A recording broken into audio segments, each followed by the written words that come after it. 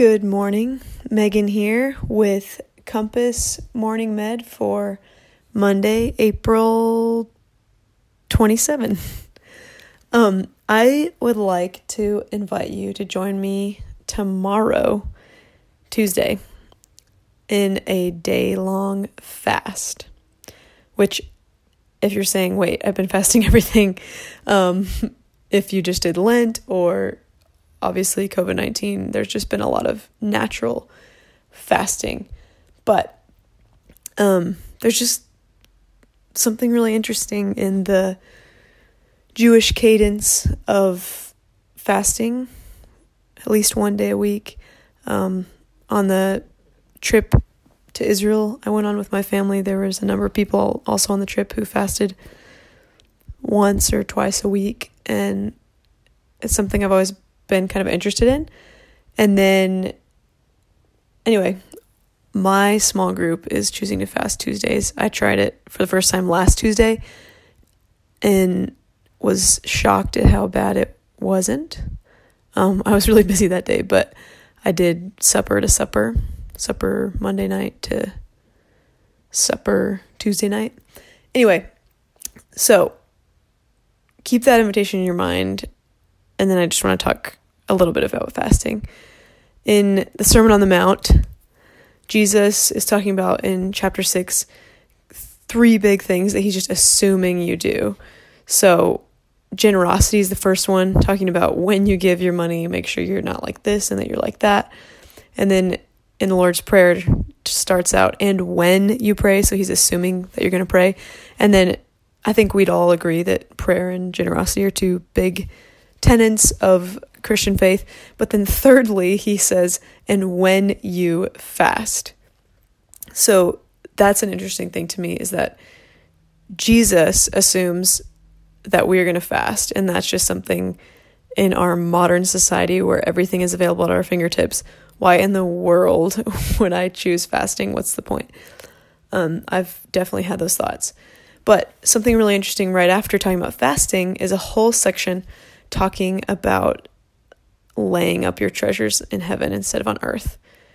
And Jesus makes this case for don't lay up treasures on earth where things will rust and destroy, where thieves can steal them, but lay up your treasure up in heaven. And then he says this line that most of us all know by heart: for where your treasure is, there your heart will be also. And then he talks about the eye being the lamp of the body, and going just into like what you take in becomes you. If you take in dark things, you will be dark. If you take in light, you will be light. And I don't think that's coincidence that right after talking about fasting, he's talking about your treasure. In this book that I read a couple years for Lent now by Alicia Britt Nicole, the book's called 40 Days of Decrease. I think a lot of you might have read it for Lent. But she has this quote, says, abstinence is the mother of all health, which is just like a shot to the heart in maybe just me, but for modern society, I think, because we just get everything so instantly. Like when you're on a slower internet and you click something and it doesn't instantly pop up, it's frustrating. Or if you get behind somebody slow, or if we've all kind of experienced a little bit of this, just not being able to do day-to-day things that we're used to with COVID-19, and it's frustrating, it's hard.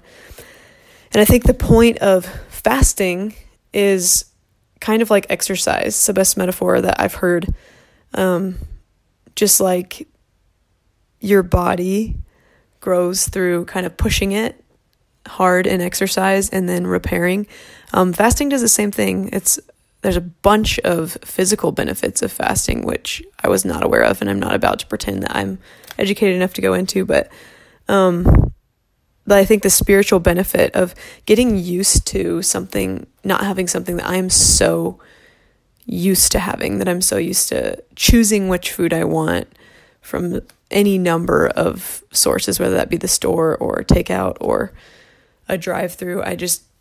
Food is so readily available, and really our days are planned around it. Our social activities, kind of our cadence breaks for work or time with family and friends.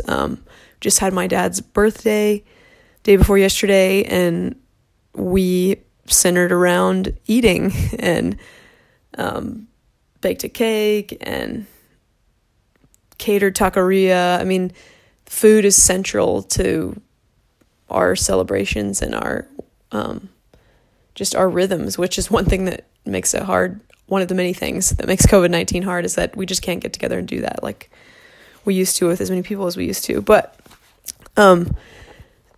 Dallas Willard talks about in his book, The Spirit of the Disciplines, he says, actually, fasting is one of the more important ways of practicing. Let me start that again. Actually, fasting is one of the more important ways of practicing that self-denial required of everyone who would follow Jesus. A little bit later on, he says, fasting teaches temperance and self-control and therefore teaches moderation and restraint with regard to all of our fundamental drives.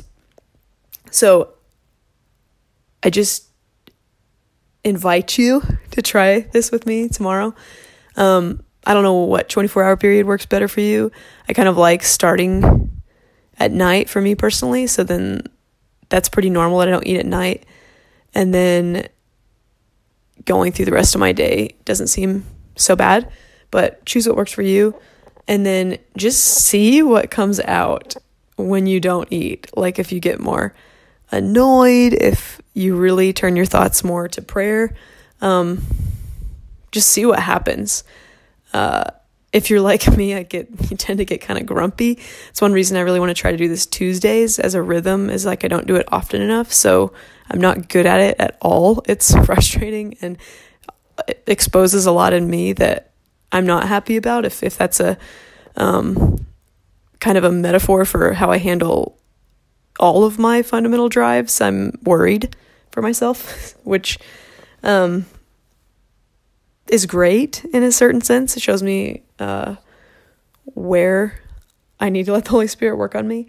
But I just invite you to think about it, even if you've not tried fasting or you don't see the point. Think about just giving it a shot. Join with me, my small group. There's other churches doing the same thing. And just really pray.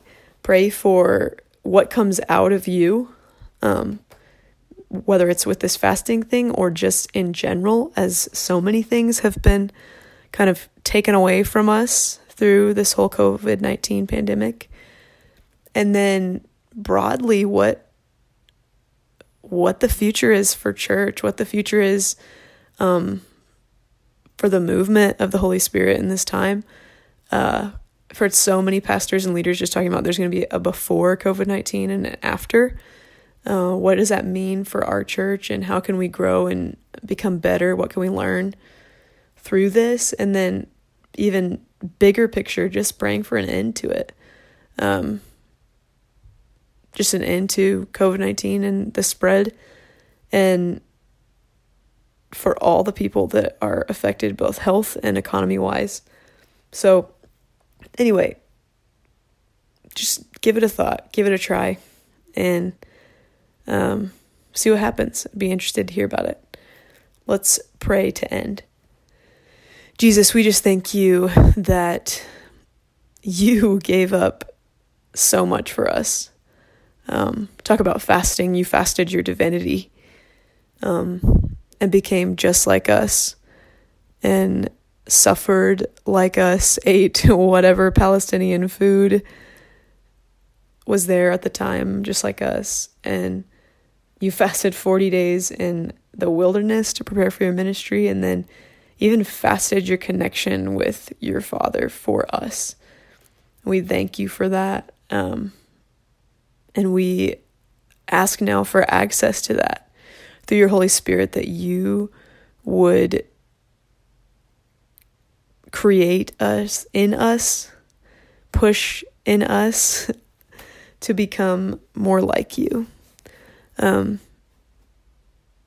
So often I think about how just in my life, in the time that I live, I just have no idea about so many things. So many things are provided for me, easy access for me. There's so many decisions that I don't have to make because generations before have made them for me. And sometimes I just worry that can make me not truly appreciate things. And I just ask that through fasting, for me, for each of us, that we can learn to appreciate you at a deeper level, learn to spend that time that we would spend eating with you, and that we would be reminded of you throughout the day. We love you, Jesus, and thank you. Amen.